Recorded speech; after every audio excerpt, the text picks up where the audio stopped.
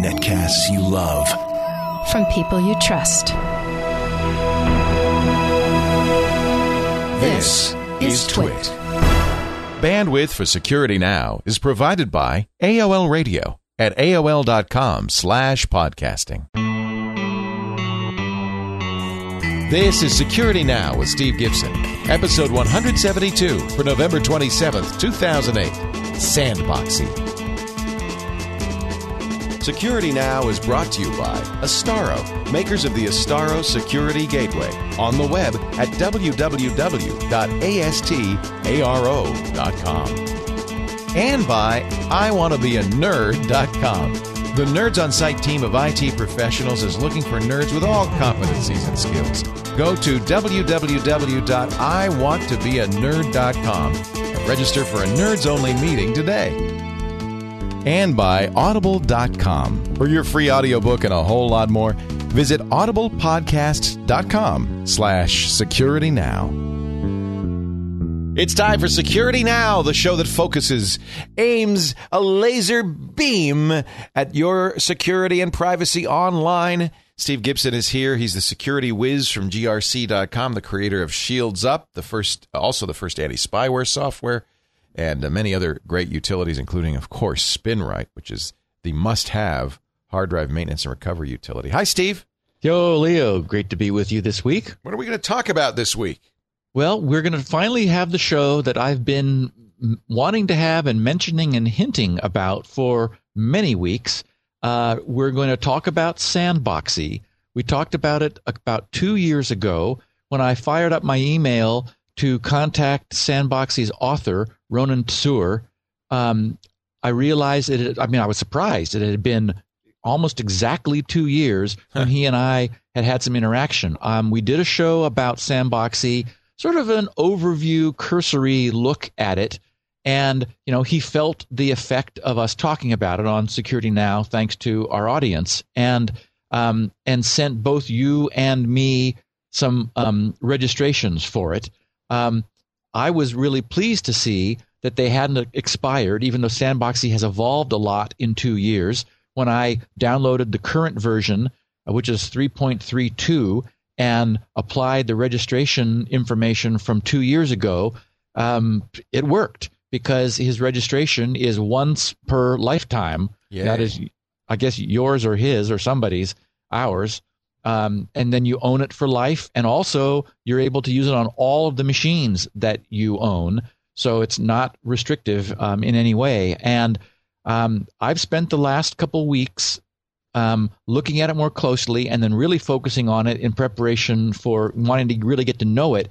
And I've got to say, Leo, it has turned into a really significant security tool. It is for people who are interested in security and want control over what things go bump in their Windows machines. I'm going to explain it in great detail. We've got Ronan on with an interview so people can get a sense for him and what his goals were and what the product does. And then I'm going to go into in detail how it works to really explain it. I couldn't be more excited. I'm think that this is just it is, I think, as important a tool as a personal firewall is for network communication. Wow, high praise indeed from the master. Well, before we get going, and I'm sure we have some security news to cover as well, and a bunch of neat stuff has happened in the last week. Yes, neat. Oh, that's good. Usually you hear bad stuff, not neat stuff. That's a good sign. Neat, bad. We are a security show after all. Interesting. So, yes, our definitions are a little twisted. We'll use the neutral. Some interesting stuff. May you live in interesting times. Before we do that, though, I want to mention our friends at Nerds on Site. We talk to them all the time. This episode brought to you by IWannaBeANerd.com. The Nerds on Site team of IT professionals is growing. They're looking for nerds. And by the way, this is all over the world. They're looking for nerds with competencies and skills in every area, from PC and Mac experts to specialties like Cisco, Oracle. You name it, they need it. Fix-it technicians, website designers, programmers, project managers, sales, trainers, security experts, antivirus gurus. Look, especially those nerds who are solution-focused, today's small and medium-sized enterprises, SME. Frankly, this is the only growing market sector right now. You're probably already in this business, or you'd like to get in this business. The thing is, nerds are independent contractors. You're in business for yourself. The key is you're not by yourself. You could focus on what you love to do, not the burdens of running your business. And that's the whole point of Nerds on Site. They give you the support, the training, the backup, everything you need to make yourself a success. Now, I said international. I mean it. Canada, the U.S., Mexico, England, Australia, South Africa, Bolivia, and now India. Since we talked last about the Nerds on Site, they've really grown considerably. And they also have this great University of Nerdology where you can hone your skills, learn new skills in anything from systems architecture to software development, on-source IT departments to desktop support, on-site IT departments to desktop support, SOHO, residential IT services. You'll keep up your skills. You'll learn from other nerds. You'll enjoy the constant best-in-class training.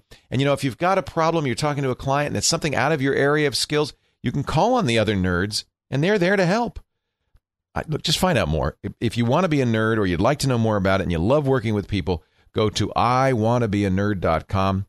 You can have a nerds-only meeting today. They use GoToMeeting, and you can join that meeting in the comfort and privacy of your own home and find out all about it. We really love them, and we are so glad to have them as part of the Security Now family. iwannabeanerd.com. I suspect many of you already are. So Steve, before we talk to Ronan, I'm excited about talking to the author of Sandboxie. Let's find out what's going on in the world of security. Okay, first thing, Leo. We need to get you back using NoScript. Oh, is it that bad? No. It's that good. Oh. I wanted to acknowledge all of the annoyed listeners we have. Including me. Still running on my system, by the way. I just turned off scripting. They were annoyed that you and I gave up on it so easily. And I found the secret. It's the secret everybody else knows except you and me. Oh, what is that? You turn off notifications. It's that annoying audio gorp sound it makes and the popping up of the bar all the time that, what I was doing, and I don't know, I know better than this because, I was using a script management system in IE. It was my own, but the idea being if a site, virtually every site on the planet now wants to run scripts, but most of them don't need to.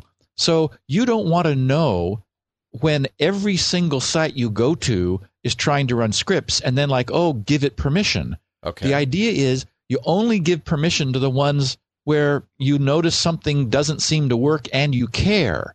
And so what I've been doing now for about the last 2 weeks after I read through lots of people saying, okay, you guys are just dumb. I thought, okay, well, let's try this again. So I'm back using NoScript. I'm looking at the options. You tell me what to do to make this work okay. Okay, you just go in the options, go to the notifications tab. Okay. And you'll see the first checkbox you turn off for, pop-up notification when scripts are blocked. All right. And then in the second region is audio, and turn that off. Yeah, I have that turned off already.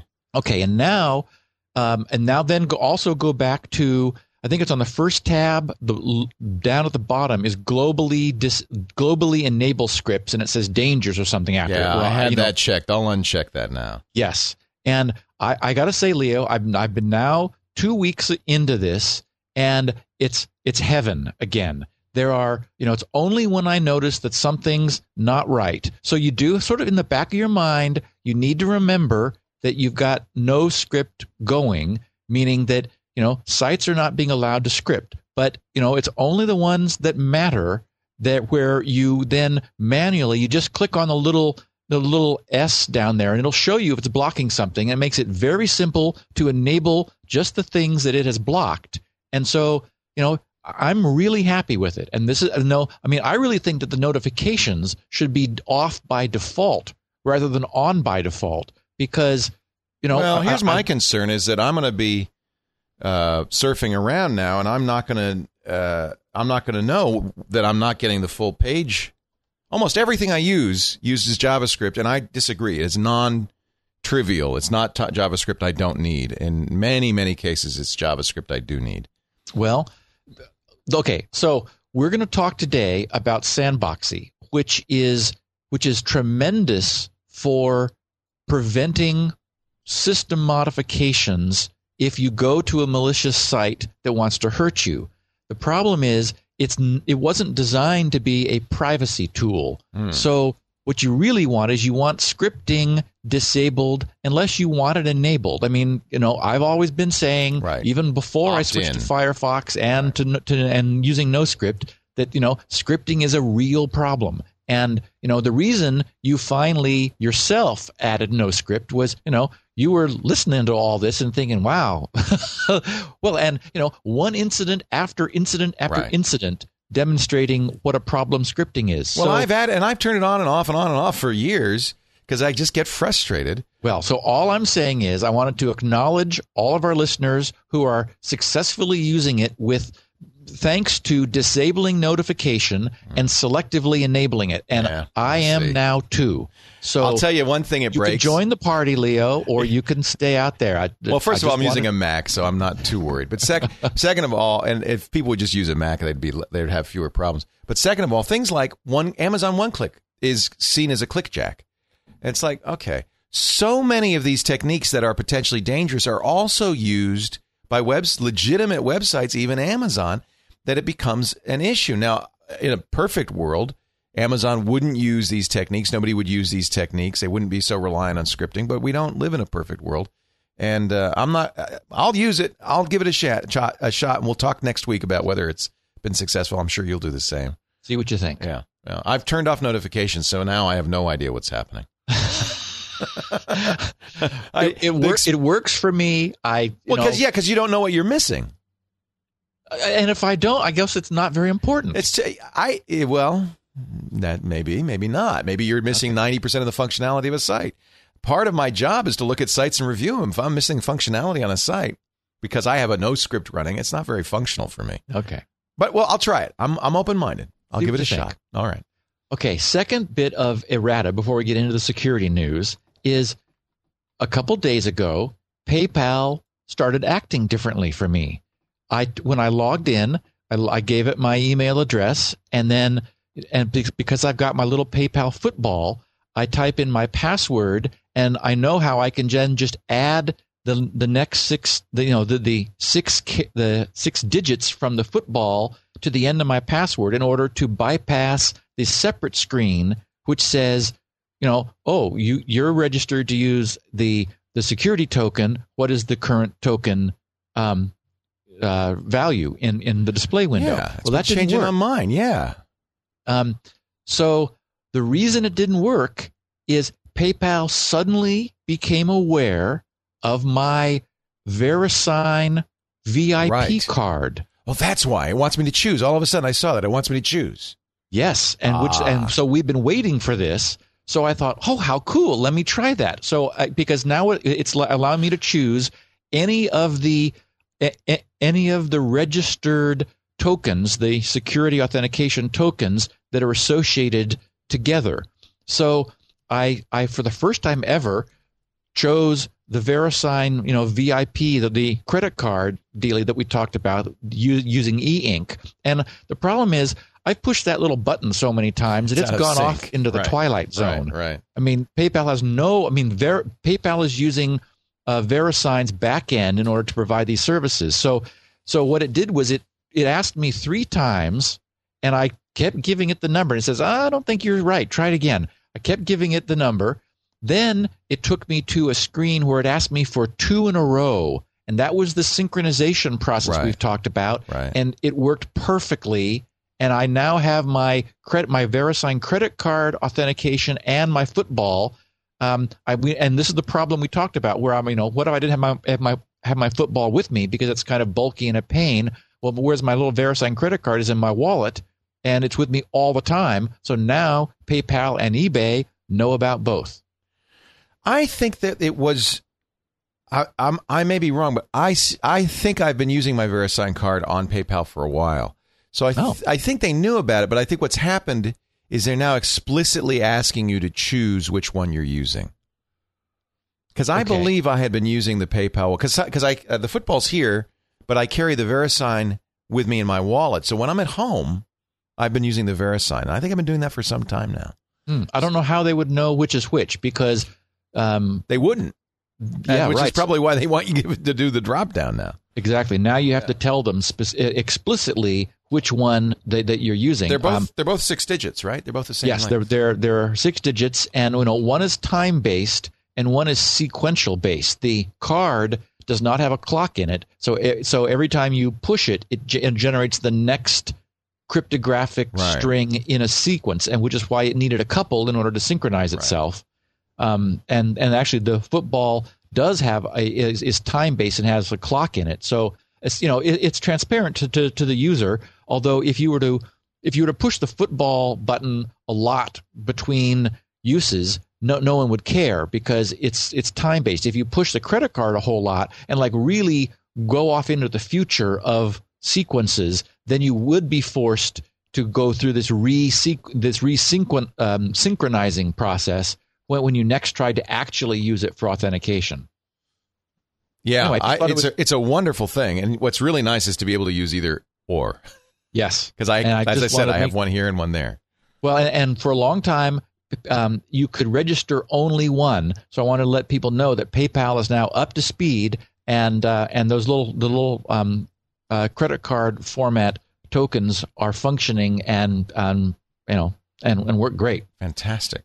Security news, a bunch of interesting things. I wanted to mention that Apple Safari had a major update, both for Windows and Mac, to something past 3.2, probably 3.3. But I know that anything prior, now to 3.2, because anything prior to 3.2 had some critical remote code execution vulnerabilities that have been cured in 3.2. When I fired up my Mac this morning, I did my routine check for updates, and it says, "Oh, we got a new version of Safari for you." So I checked into what was going on, and that has been since we last talked. So Safari users will want to update themselves, whether they're on Windows or Mac.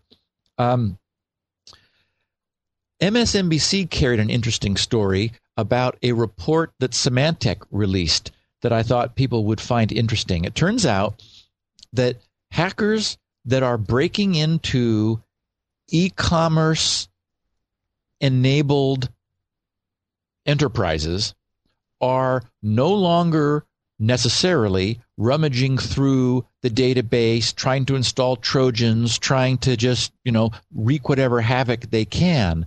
When they realize that they've cracked into an e-commerce enabled enterprise, they stay on the down low, and they actually commandeer the enterprise e-commerce system to use for verifying stolen credit cards. Oh. They've set themselves up as a third-party service. They charge $10 per card, Symantec reports, to get lists of stolen cards from other card-stealing people, and then they will quietly use the back door that they've established into an e-commerce system to verify the validity of the cards, which an e-commerce system is able to do. I wrote my own from scratch, and so I've used the API that is available for merchant services, and you're able to verify cards that they're valid without putting any charge on them.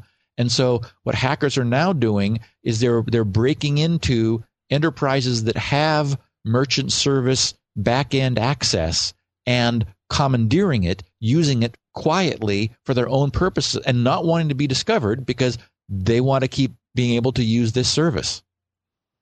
That's really interesting. Isn't that interesting? Yeah. Well, they're so, I hate to give them any credit at all, but when there's money involved, they get pretty clever and wily. Yeah. Microsoft announced that the November version, that is this month's version of their MSRT, their malicious software removal tool, removed what Microsoft described as phony security software, which of course was malicious, from nearly 1 million Windows PCs in the first 9 days of its deployment. Wow. And so 1 million machines had some sort of phony security software installed, and the MSRT that I always kind of think that, it's like, okay, well, is this really doing anything at all? You get a new one every month. And you may remember that 2 months ago in September, it removed the Storm Trojan from about 300,000 machines. This was this time it was the antivirus 2009, right? Right. That's a weird one. And Yep. bites. I'm not surprised to hear there's 1 million of them out there. In fact, I bet you there's a lot more. I would get calls all the time on the radio show from somebody who says, "Hey, antivirus 2009 found some bugs on my system and I installed it." It's like, and it has certain behaviors when it's broken. I mean, unfortunately, just as wily as these guys are, they're still crappy coders. So Yep. there's certain symptoms of this thing that when people call me up, I go, "Oh, you got it. You got bit." Well, and then we have a first to report. Dutch authorities operating in the Netherlands convicted a 19-year-old for operating a bot network. Yay. And excuse me? Yay, I'm glad they've convicted him. Yes. And here's what's very cool, and this has never been done before. After they arrested him, they used his command and control system of his botnet to inform all the infected end users that their machines were infected with a powerful botnet. They redirected them to a different website which provided instructions for how to remove this thing from their machine. That's interesting. And that's something we have never seen before. It's questionable whether it's legal in the U.S. Everyone is always saying, "Hey, why can't we use these things to disinfect themselves?"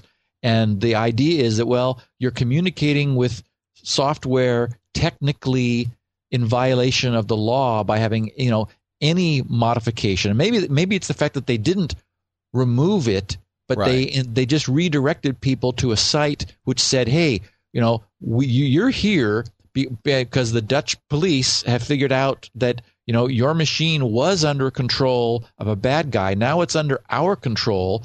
We don't want it to be under anyone's control, even ours. So here's how you remove this." The problem is it was a nasty bot. It was a rootkit bot. So it evaded scanners and antivirus things. It turns out it's difficult to remove, at least at this point. Maybe, somebody would create an auto remover, but you'd probably have to boot a CD kind of thing in order to get it out of there. Because it really set its hooks deep into the operating system.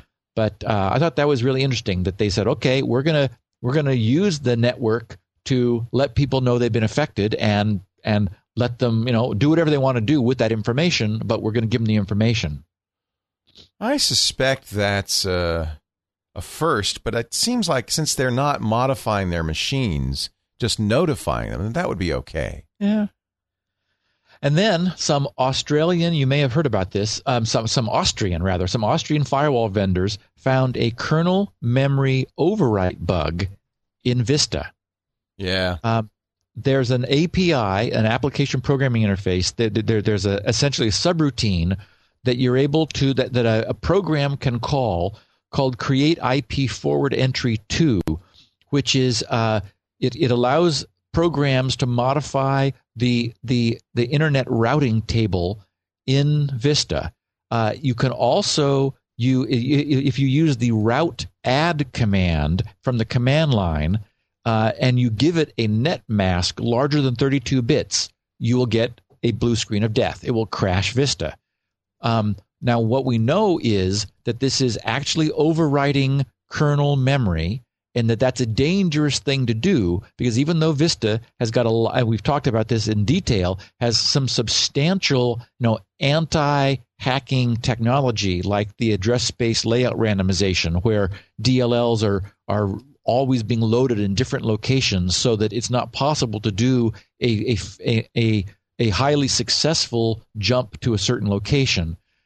Also, it requires either full admin privileges in order for this to work at all, or you need to be a member of the network configuration operator group, which most people aren't. Right. So, and thanks to Vista, the way Vista operates, as we know, most users are now not operating as admin. They only elevate themselves to admin privileges during a time through the UAC that they actually need those that facility. So, I saw that in the article that this is nothing to worry about because nobody's running as admin.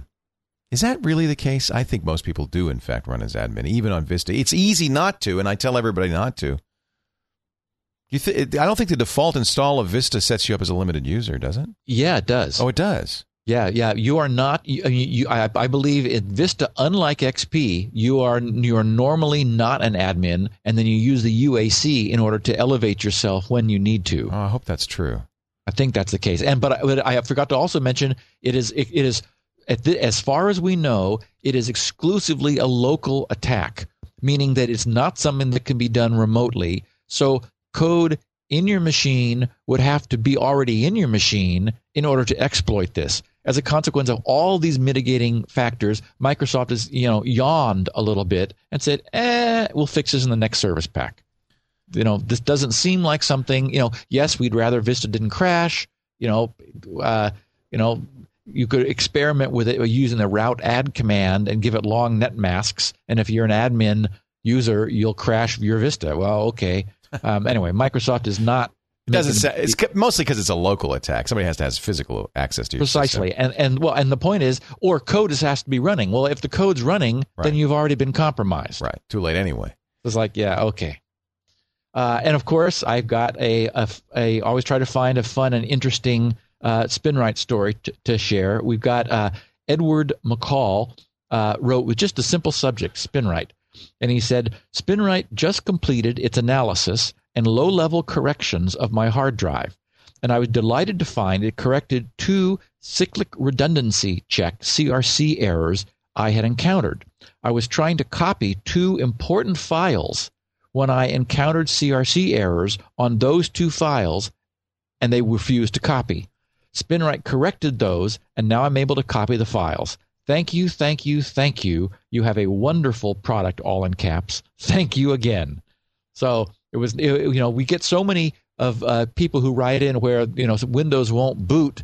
It's sort of an all or nothing sort of thing. Here was a different one because he had specific files on the system, not in the boot process, but on some important files that he absolutely needed. So he ran SpinRite on the whole drive, specifically targeting just those 2, and it fixed it for him.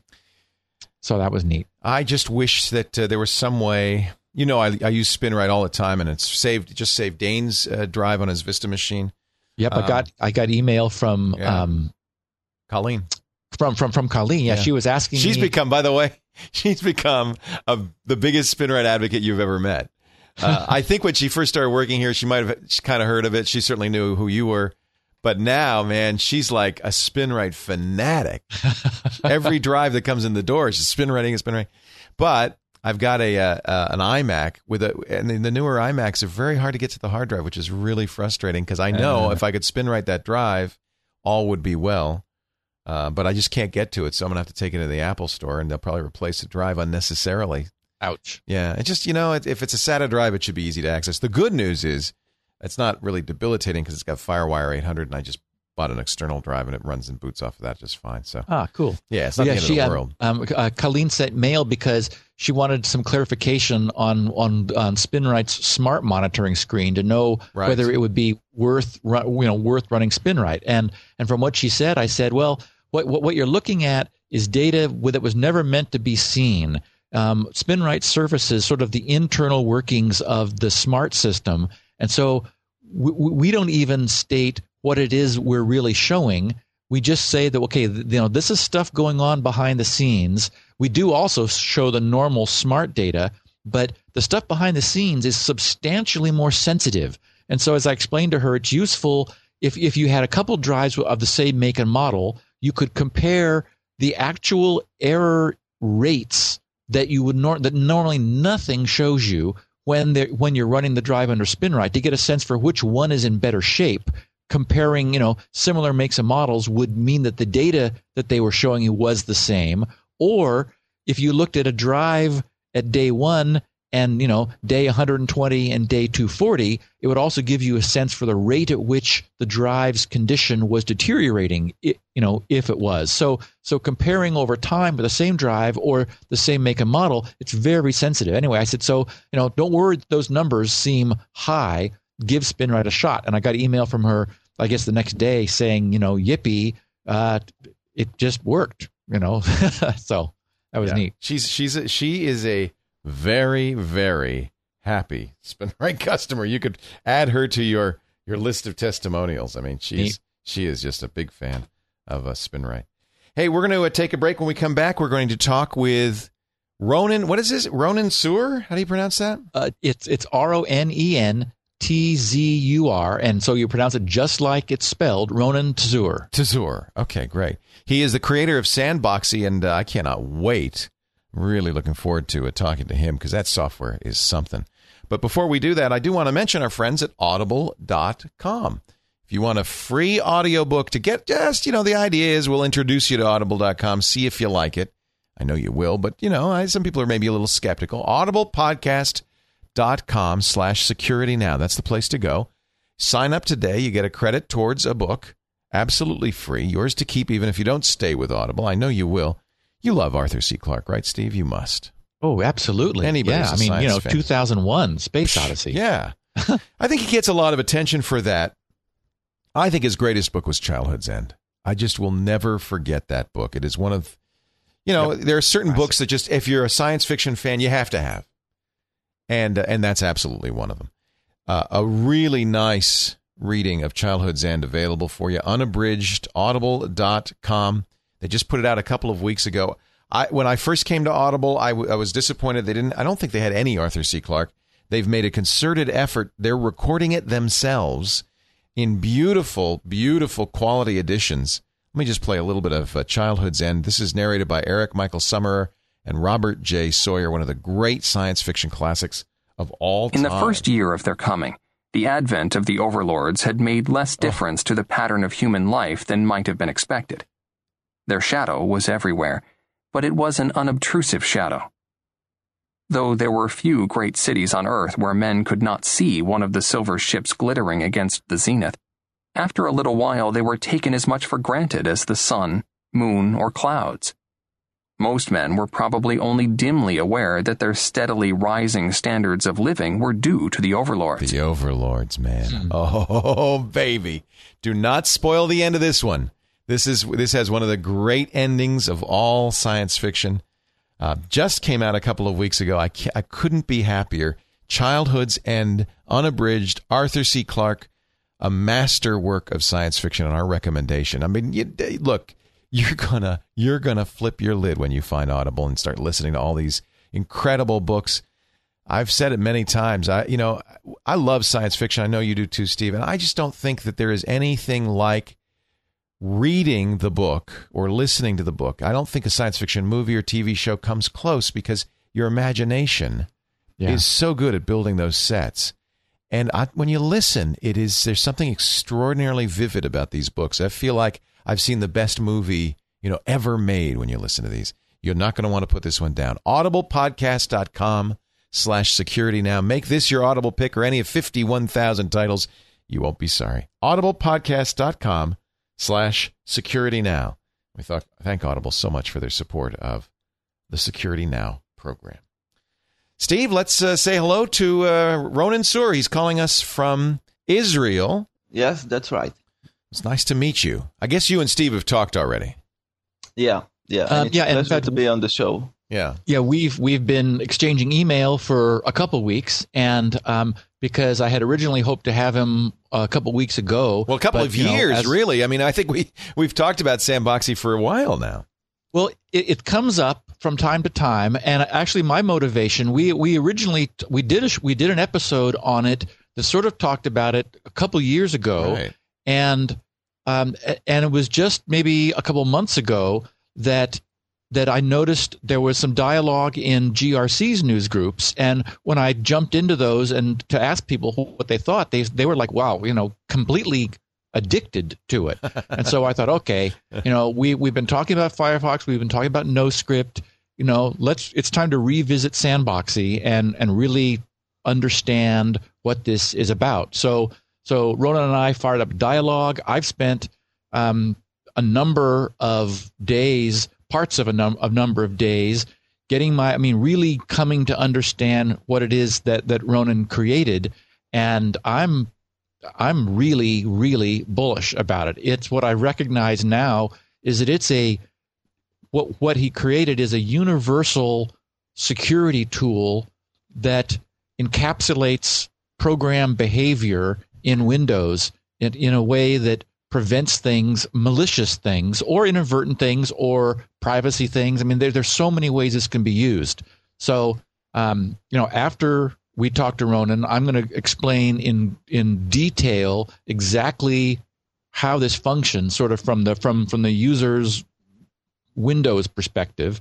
But I wanted to get a sense, for example, like what Ronan's original motivation was behind Sandboxie, because this is, as I mentioned, 4 years in the making at this point. How does it feel to have a program people are addicted to, Ronan? Well, it feels very good. Yeah, I bet. The addiction aspect of it is something that I recognize, because once you start using it and you get the feeling that whatever you do with these protected programs inside the sandbox, they can't harm your computer, then without this tool, you feel almost naked after a while. A lot. And I mean, a perfect example is just this morning, I had received email that included a PowerPoint presentation. It was, something someone had forwarded to me. He didn't create it. It was, something roaming around the internet. And it's like, I'm nervous when I launch anything in email because you just don't know what it is.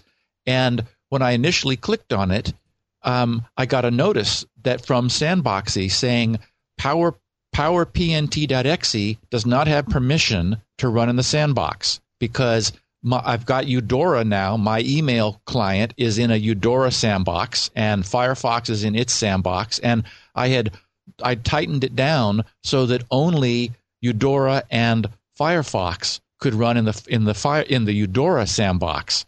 But now Eudora wanted to launch the PowerPoint viewer, so I said, "Oh yeah, well I want to do that." So I'm evolving the settings a little bit of Sandboxie as I go. So I added PowerPNT.exe to the list of permitted executables that could run in the Eudora sandbox, and then clicked on the link. Well, so now it worked this time. PowerPoint was allowed to run in the Eudora sandbox, and I knew that no matter what this thing did, it could not hurt me. It could, its view of the system. This is what I'll be talking about after we're through talking to Ronan. Its view of the system is essentially Eudora sandbox centric, and it is not allowed to make changes outside of the sandbox, which are persistent. So,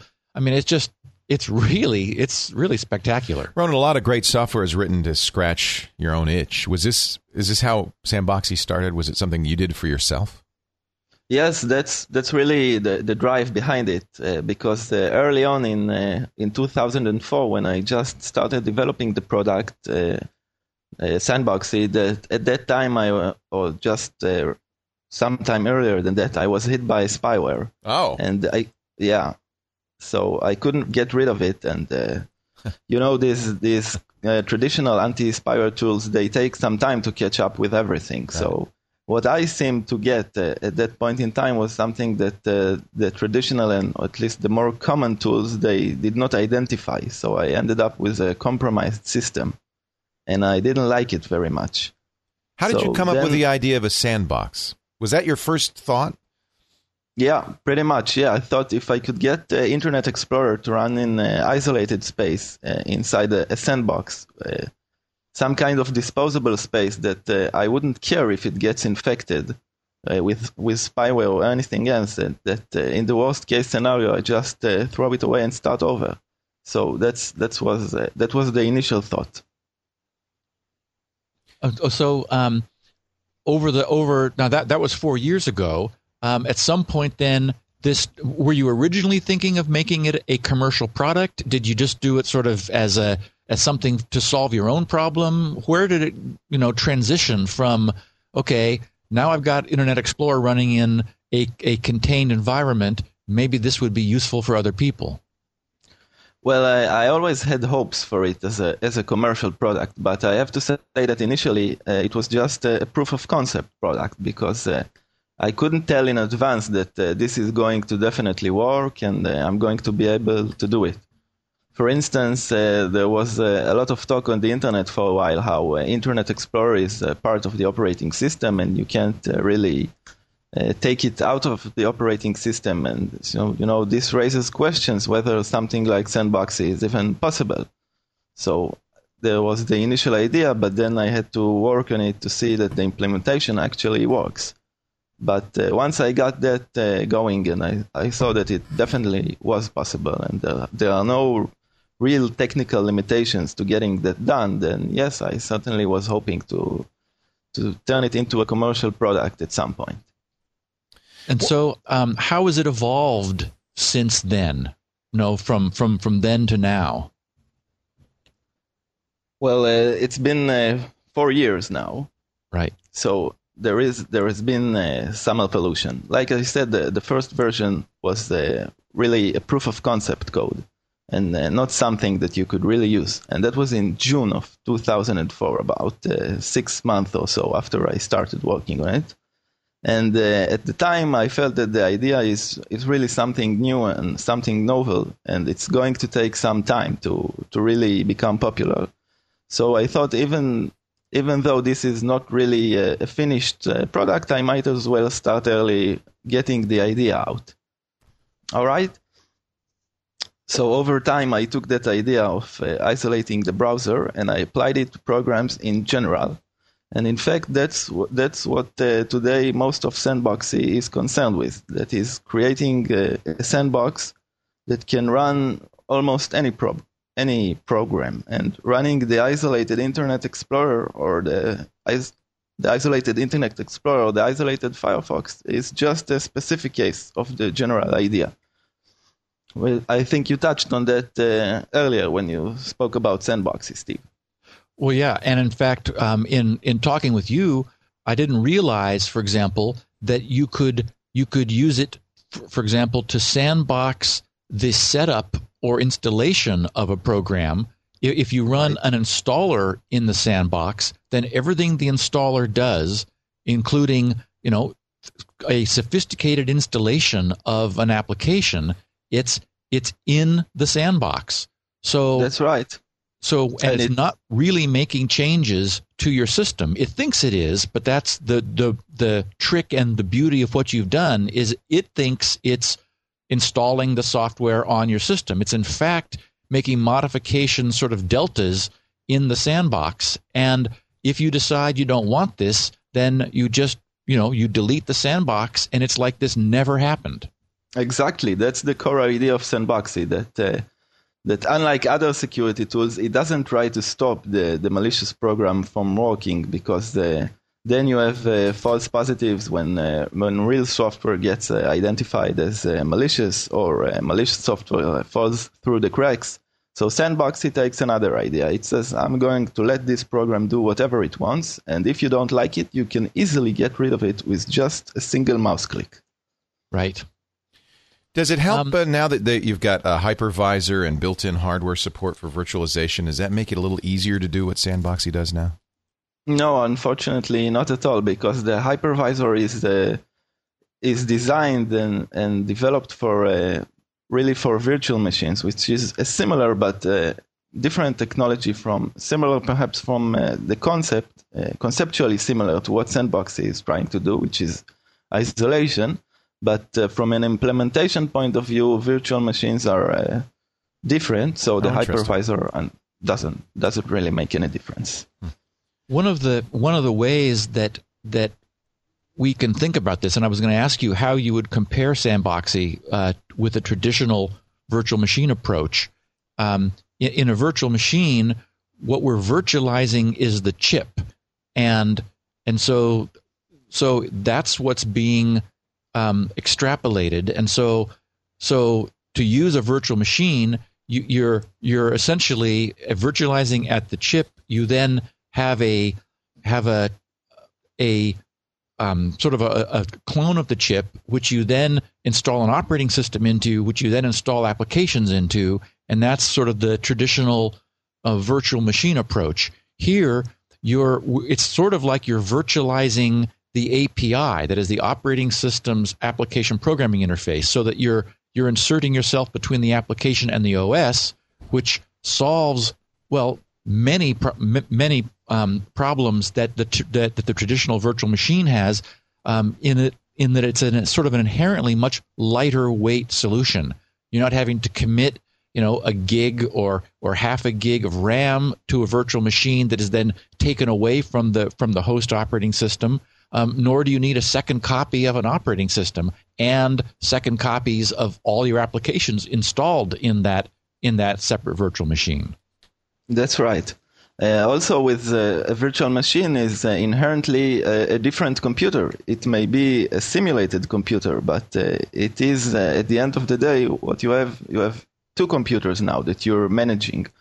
One computer as your primary applications, and then you dedicate a second computer which just happens to be virtual and exist within your main computer. But in that second computer, you have to install a second set of your applications and then keep them up to date. Now, what Sandboxie does is let you have roughly the same kind of isolation, that you have a logical virtual space that is one way, that cannot touch back and make modifications to your primary system, but is isolated. But you don't have to dedicate any of the things you mentioned. It's not a separate computer. You don't have to install a second operating system and a second set of applications. You don't have to dedicate memory. And also a whole virtual networking system. When you use, for example, VMware, suddenly you get virtual adapters that are like popping up all over the place. Right. It's really a complicated and advanced tool, and I don't think it was ever primarily designed to make life easier on the internet. To secure you. It was. I think it may be used this way. It's a side effect. Yeah.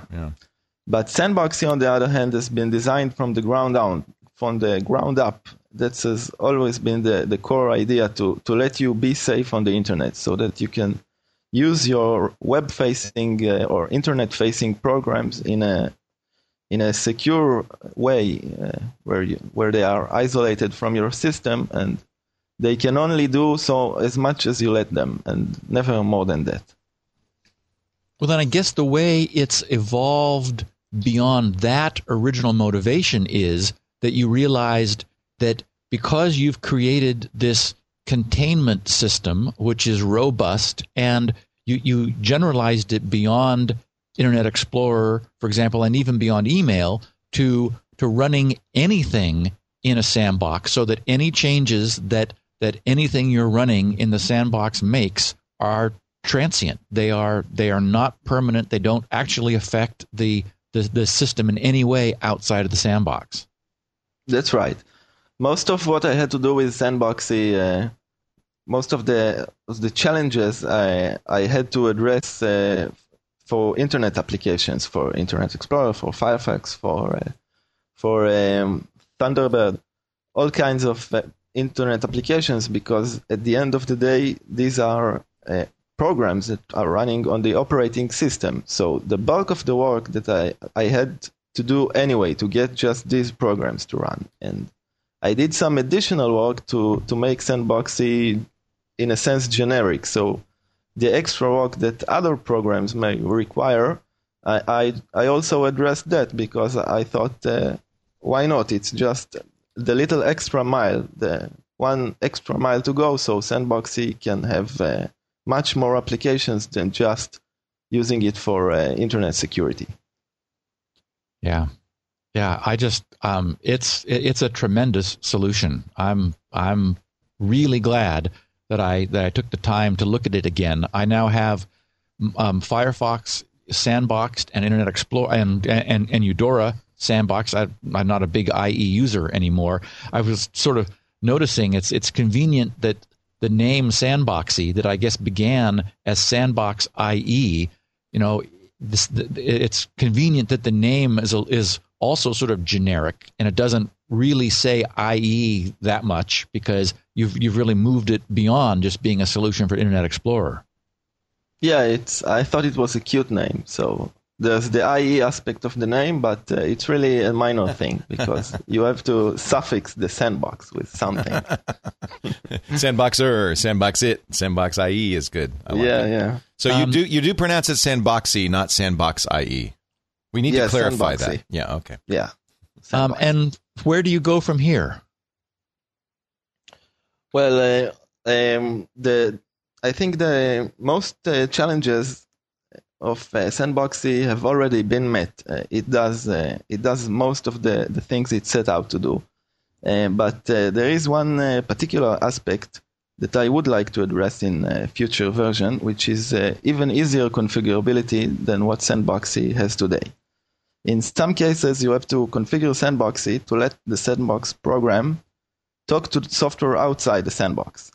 For example, a common case is PDF printing software, which has a part running outside the sandbox and a part running in the program that you are now running sandboxed.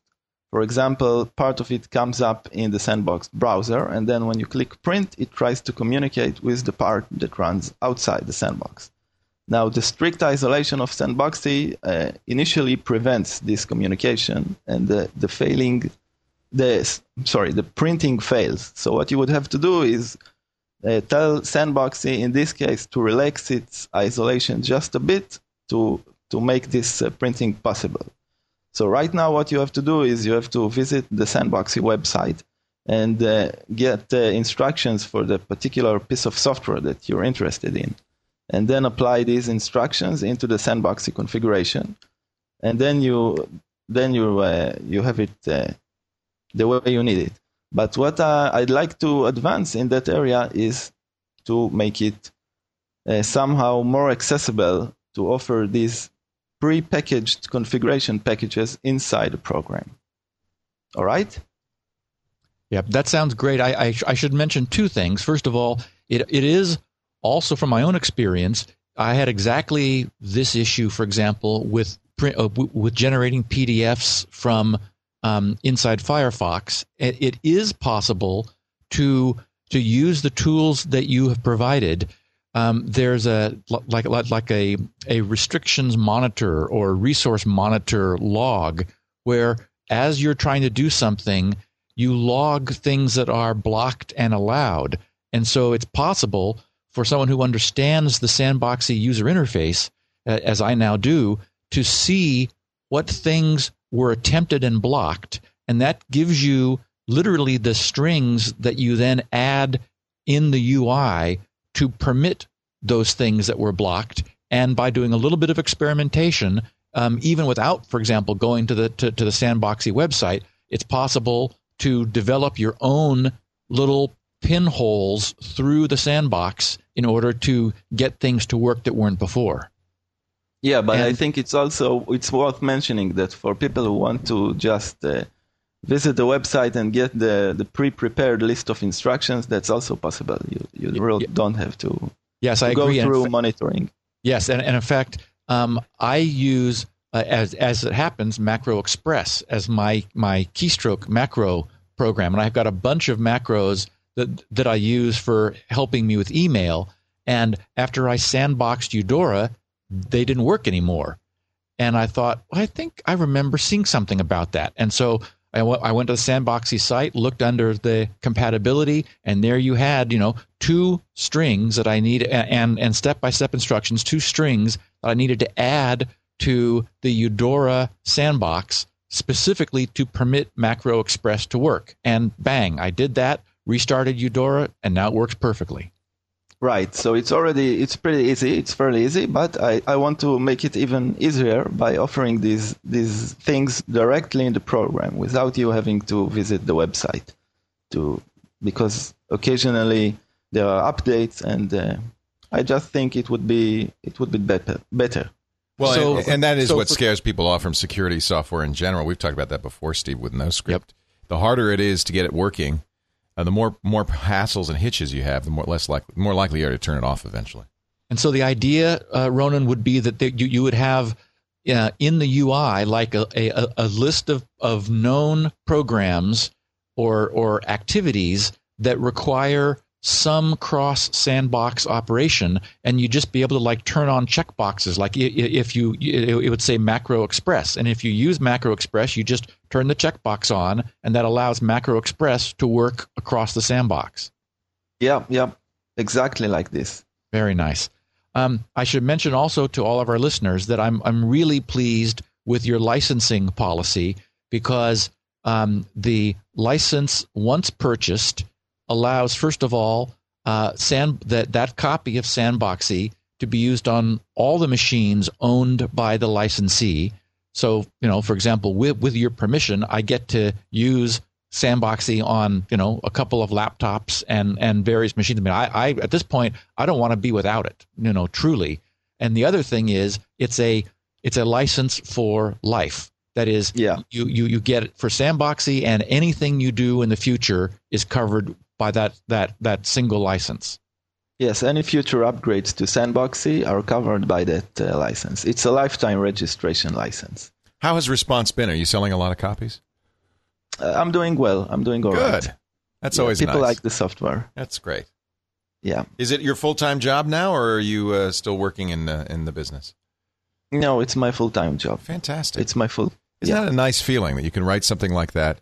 Well, Steve, you know that feeling pretty well, and make a living on it is great.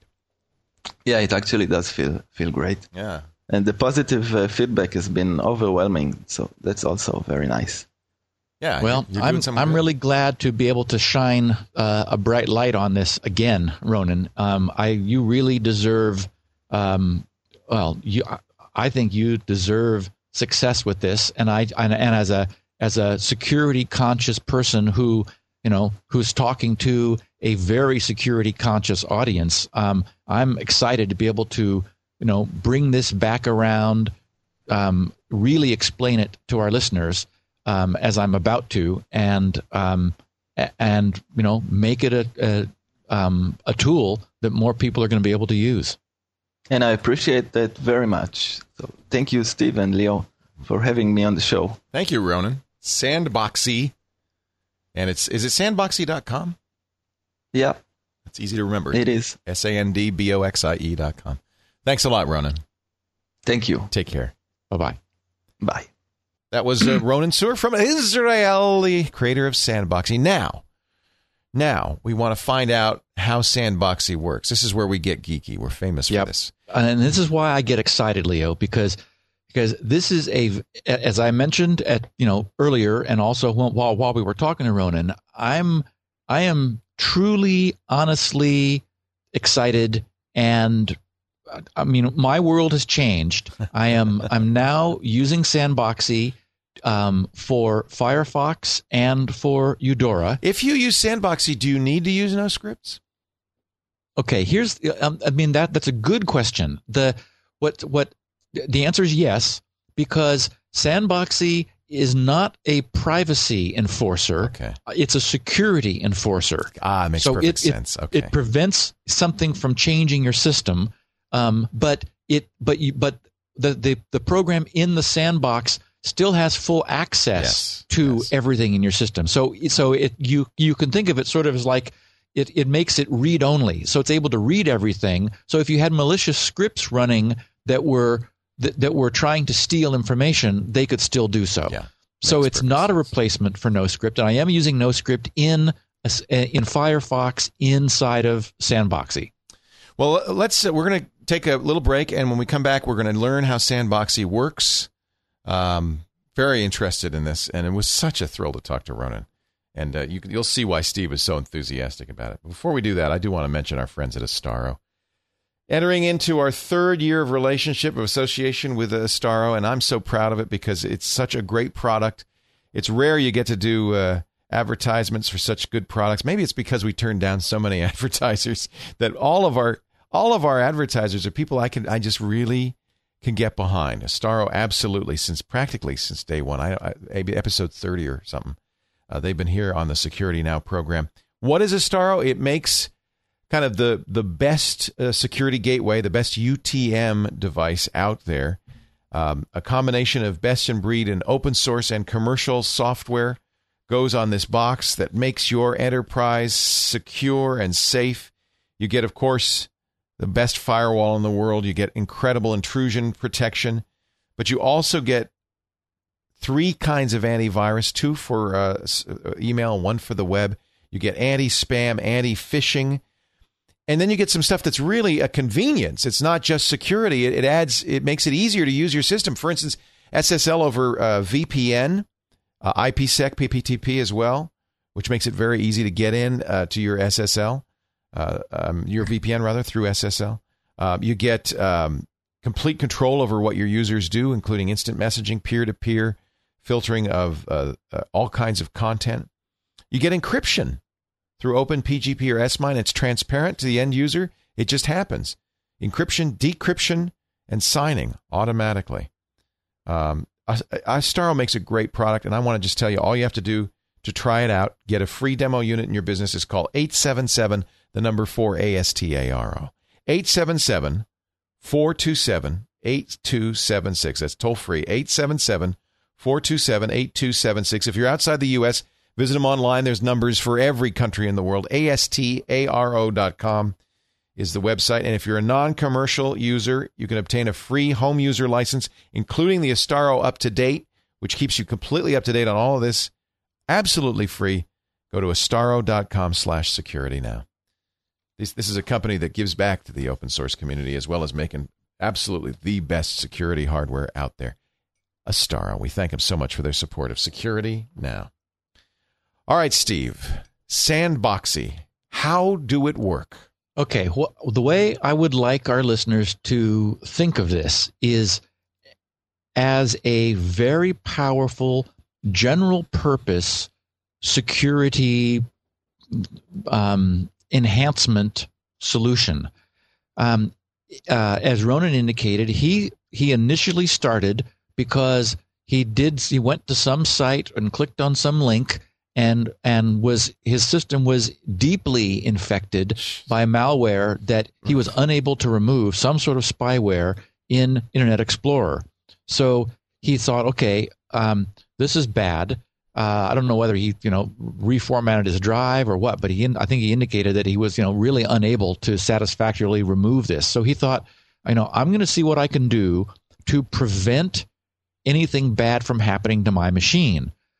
So what is the way this works? What a sandbox is in Ronan's implementation is, imagine that you've got a program running in Windows, and it opens a file with read-write permission. It's possible, for example, in Windows to open a file for read-only access, where Windows itself then gives the program a handle to the file, which allows the program to read the contents but not to alter them.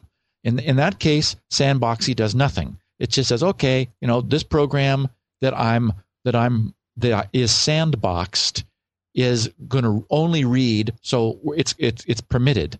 If, however, the program in the sandbox tries to open a file with read-write permission so that it might modify the file, Sandboxie transparently copies the file into the sandbox. That is, and what the sandbox basically is just a set of folders on your hard drive. So it makes a copy of that file and subsequently redirects all access to that file rather than to the original copy out in the system. So anything, excuse me, anything the program does, it does to the copy of the file, not to the original one. Well, that concept is then extended to all aspects of the system, for example, to the registry, so that any keys that are edited or created in the registry, which of course is what malware does when it's trying to arrange to install as a rootkit to get itself started up surreptitiously. Any changes that are made, anything that that writes in any fashion is actually written it's intercepted and written into the sandbox. So from the view of the program, it has successfully made these changes, because when the program tries to look at them, Sandboxie realizes that it's got its own local, sort of like a locally cached copy.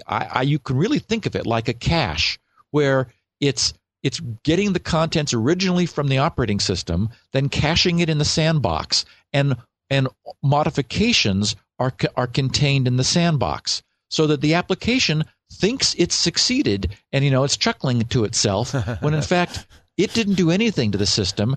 So what Sandboxie does, another way to think of it, is it sort of creates a fork of the state of your system, where the program that's making modifications, it sort of forks off of the real condition of your system and begins to see its own local private view, which only it sees. Nothing outside of the sandbox is aware of the sandbox or has access to it. It's just, normal system.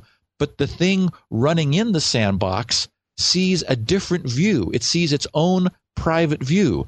So what this means is that you've isolated any actions which are taken by this program, and nothing outside is actually modified, even though that's transparent to the program running in the sandbox.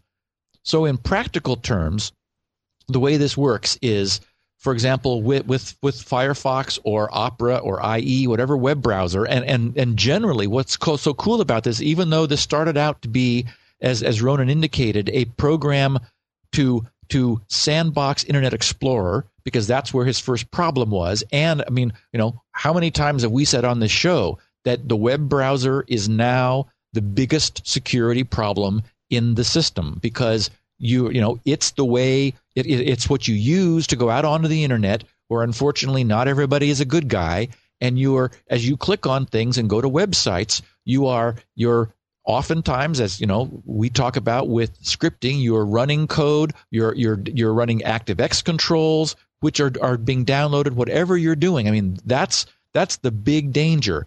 But Sandboxie is a universal solution for any executable that you want to run in your system. And when we were talking to Ronan, I gave the example of using it to isolate the installation of programs. If you run a setup program or an installer in a sandbox, it thinks it's installing the program in your system. But in fact, all the changes it makes are constrained within the sandbox. And he even has the ability, it modifies, for example, the start menu. It thinks it's added things to the start menu. But if you look at your start menu, they're not there because, your start menu is not in the sandbox. But Ronan, in his pop-up menu, has a sort of a start menu clone, which merges the updated start menu in the sandbox with the external start menu that hasn't been merged. So then there you can see this thing you've just installed is in the internal start menu, and so you can run it. So this allows you, for example, to do what many of us do with a virtual machine. And in fact, remember that I installed Chrome in a VM initially, and you were saying, "Wow, you must not really, you don't trust anything. You don't trust anything except, I was doing it for containment, right? Because I know, and old school Windows users know that when you install things, sometimes you can't really get rid of them completely. Well, so I was installing Chrome in a VM. Now today, knowing Sandboxie as I do, I would install it. I would run the Chrome installer in a sandbox. And in fact, it's trivial to do because Sandboxie adds to the right-click context menu, run sandbox. Wow. So literally, so great. Any program on your system, you can right-click on it, and rather than like double-clicking on it if it was sitting on your desktop, like you just downloaded it some installer, right? Rather than double-clicking on it, you could right-click on it, and just select from the context menu, run sandboxed, and it fires it up in this containment environment so that all the changes it makes are constrained. Now, is there any limitation to this? I mean, that you've found? Are there any kind of places where that doesn't work very well? When you think programs about assume that they're accessing the whole system, right? And there is no place that I have found that where there's a problem you can't overcome. One of the things that users will see, and which I have seen, is this has all the feeling of being a very mature product. This is not a 1.0 or a 0.99. It's at 3.32. It's been around long enough, and it's had enough of a user base that it's matured so that the various things that might cause problems have solutions. Now, one of the things we all do is we download files using our web browser. So here's a problem, because we've downloaded a file, but inherently, we don't want that to stay in the sandbox. We want to if we trust the file, if we believe it. Well, for one thing, when we download it and execute it, we might want to execute it in the sandbox, in the browser's sandbox, because if we're not sure we can trust it. But often, I'm downloading like an MP3 from you, Leo. Well, it's an MP3. It's from you. I want it out of the sandbox. Right. So you have the ability to define special directories where anything that is written to that directory, you're notified about. A pop-up comes up and says, "Oh, you've just written something to your desktop from your browser. Do you want to recover this?" He calls it recovery. Do you want to recover this file from the sandbox? And so with just a click, you can say yes, and then it appears on your desktop. Until then, it was contained within the sandbox. So he's provided ways which are convenient to allow the migration of things from inside the sandbox to outside, and they're very convenient. One of the other things that is very cool for somebody who's interested in doesn't trust some software or wants to maybe sort of do some forensics. We've talked, for example, about running FileMon or Regmon and then scanning through it to try to figure out, what did this program do? Thanks to the sandboxing technology, which is file-based, after you run something, I've been running Eudora in its own sandbox for a while now, I can, and Ronan provides through the Sandboxie user interface the ability to explore all the things that have been going on in the sandbox. It's a tree-structured file system, so you can you can open up your C and your Windows and your system and explore through and see what things have been modified, because any modifications that would normally be made to your system are intercepted and they create the modified files in the sandbox. So it allows you to literally do a forensic exploration of every single thing that has happened in the sandbox during its lifetime. There's also the notion of persistent and transient sandboxes. That is one of the options, and it's the one I've got set up for Firefox, is when I close Firefox, the sandbox contents are deleted. So any accumulation of debris from surfing, it might be malicious, it might not. It's just, but any accumulation is just completely flushed every time I close the last instance of Firefox running in the Firefox sandbox. But you may have an application where you want more persistence. For example, imagine that you wanted to create a private, a very secure surfing privacy area. Well, you're able to define and create different sandboxes. You name them, and so if I've got a Eudora sandbox, a Firefox sandbox, you could also create a private surfing sandbox. And Sandboxie allows you to define where the sandbox lives, that is, on what drive it lives. So one of the examples, and this is being done by Sandboxie users, is they'll use TrueCrypt to create an encrypted area of the drive of your drive as a drive letter. You can then aim Sandboxie at that drive letter, and that means that everything done in the sandbox is, thanks to TrueCrypt, is encrypted as it's being written and decrypted as it's being read. So at no time is anything permanent being done on your hard drive that could ever be recovered by anyone doing any kind of forensic analysis.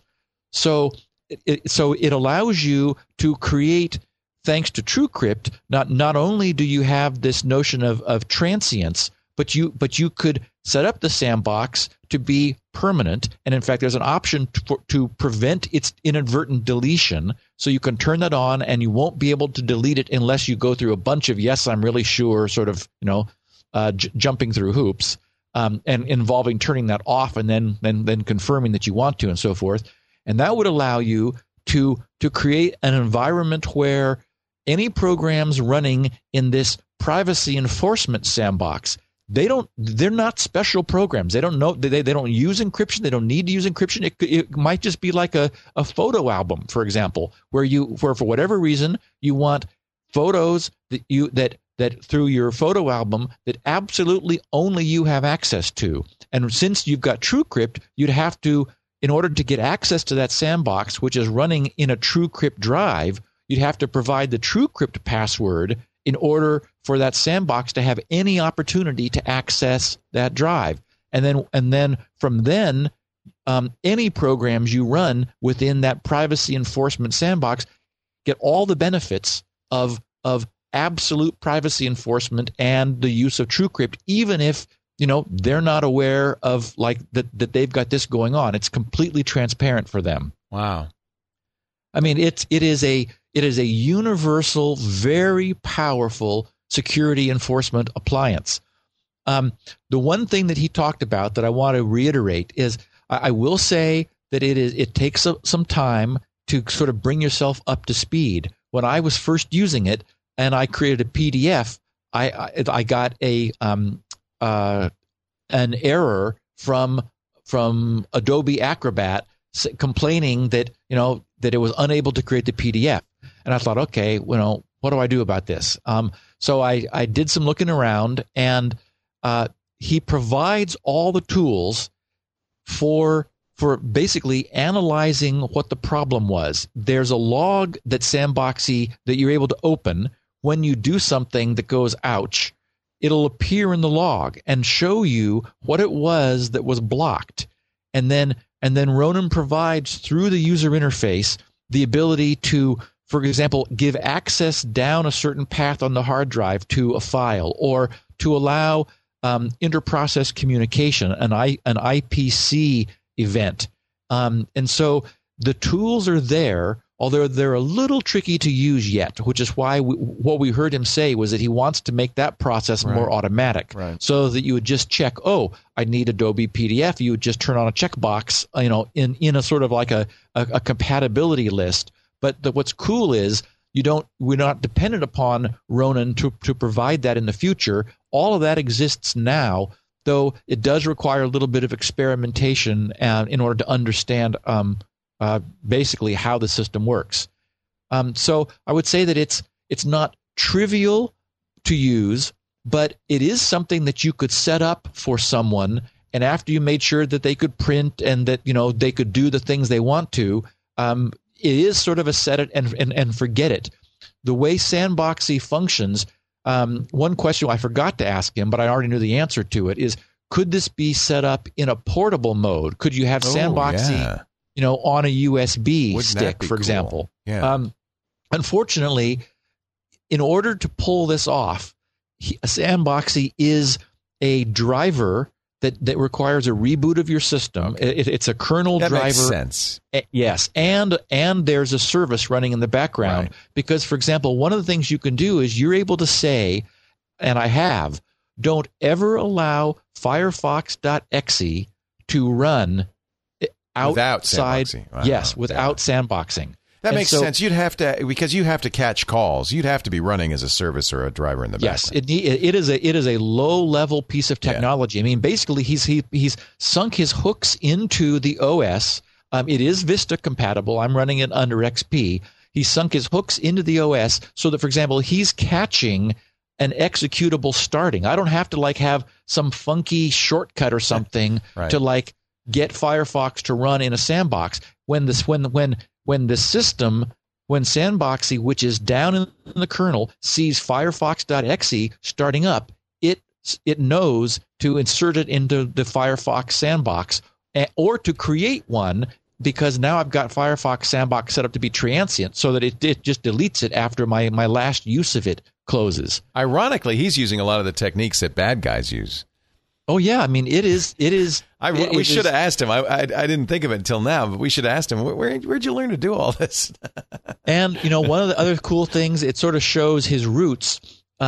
All of the use of that configuration UI, it all boils down to a single sandbox.ini, a sandbox ini config file. Wow. So you're able to take your mature configuration and easily, copy it to another system. That's nice. And thanks to his licensing, a license is a lifetime license for all of the past and future of Sandboxie, and you're able to run it on all the machine that you own.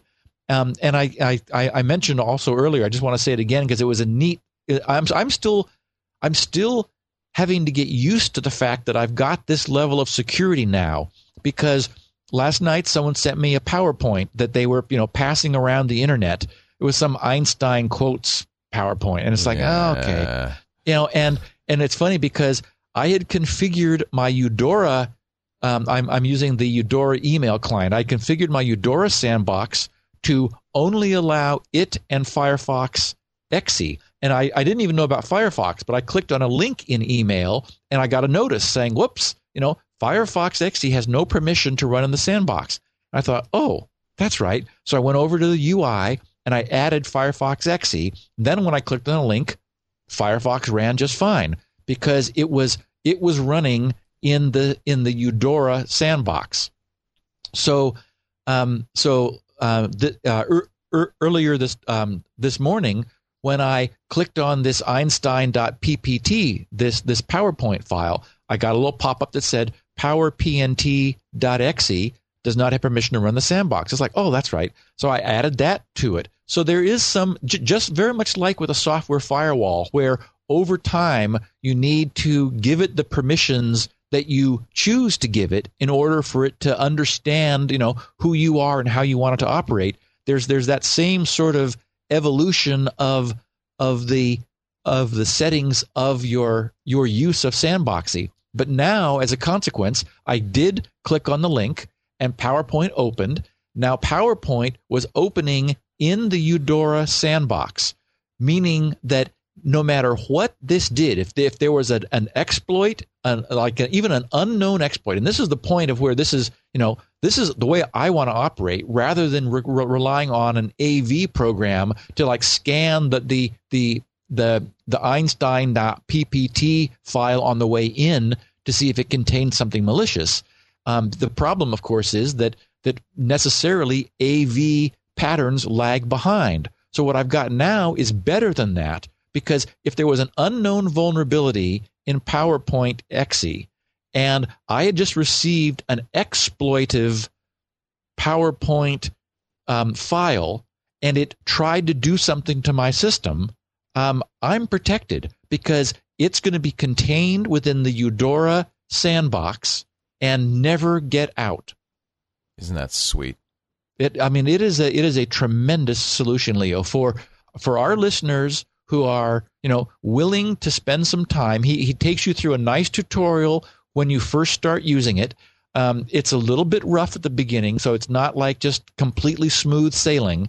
And so there's some learning curve associated with it. But this is, it is the most significant security tool I've run across in a long time.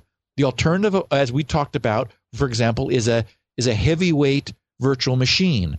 And I mean, I've got VMware installed here. I'm not running my browser in it because it's just too clunky. It's too heavyweight. I want to run my browser in my operating system where I can easily move files in and out of it, and I can click on links and do things and not have that in my way. And a virtual machine, as we've talked about before, requires a commitment of a block of your system's RAM while it's running because it's unable to share RAM with the main system. And you need a second copy of your OS, and you need your various applications all installed in there too, and then you got to keep them all up to date. The beauty of Sandboxie is that it's running with your existing OS, no heavyweight virtual machine, no pre-commitment of RAM while you're using it. It's not in your way, but it is preventing things from getting out of containment. It's just a tremendous security solution.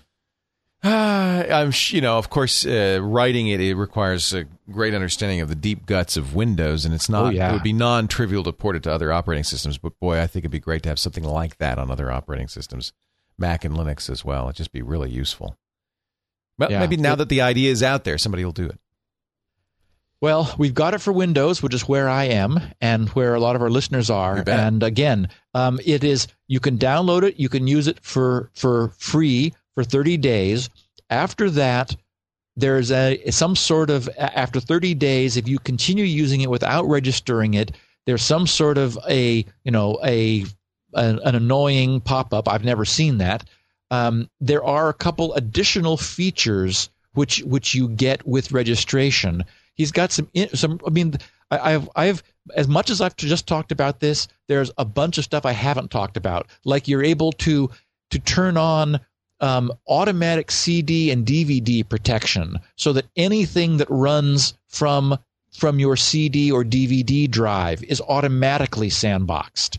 And so there's like a whole bunch of other cool little features, which are the kind of things you see in a truly mature product where people have said, "Hey, what about this?" And Ronan says, "Oh, I like that idea," and there it is a week later. I'm so glad he can do this full time because that's what it takes. Yes. Yeah, that's really great. Really great. Yes. I mean, I have a new security tool, which I recommend without hesitation, with the only caveat that it's going to take a little time to kind of get comfortable with it, to understand how it's changed your system. But once you've done that, once you've made that investment, what you've got is something that truly protects you in a way that nothing else we have, except creating an entirely separate virtual machine and doing everything in a virtual machine. This is a much easier, not in your face, light way to get that level of protection. And I can't recommend it highly enough. Yeah. Well, thanks for highlighting it. It's funny. We've been talking about it for a couple of years, at least. Now we really know what it is. And now we know the details, and we've got to meet Ronan, which is really cool. Yep. As usual, Steve, you do a great job of bringing this all to light and sharing it with the world. And I hope many, many, many, many thousands more people will be using Sandboxie. Of course. And I hope so for their sake, not even for Ronan's sake. I mean, this thing is an honest-to-God, serious computer security tool. And so far, I've been using no script since, for another half hour, surfing around. You're right. Turning off the notification seems to make it quite a bit more usable. It ought to be turned off by default. Yes, it's a significant difference. It's really. We'll see how you last, Leo, with it, because I can't even tell it's running now. Yeah, exactly. Yeah.